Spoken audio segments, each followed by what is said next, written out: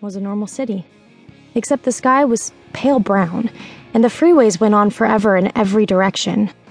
The houses crept up the sides of distant mountains like a fungus. Nobody looked particularly fabulous, especially not the roving bands of tourists taking pictures of every street sign, sidewalk, and tree. I felt a little cheated, to be honest. "There's Hollywood Boulevard," my new stepfather Jonathan said. "That's where you'll find the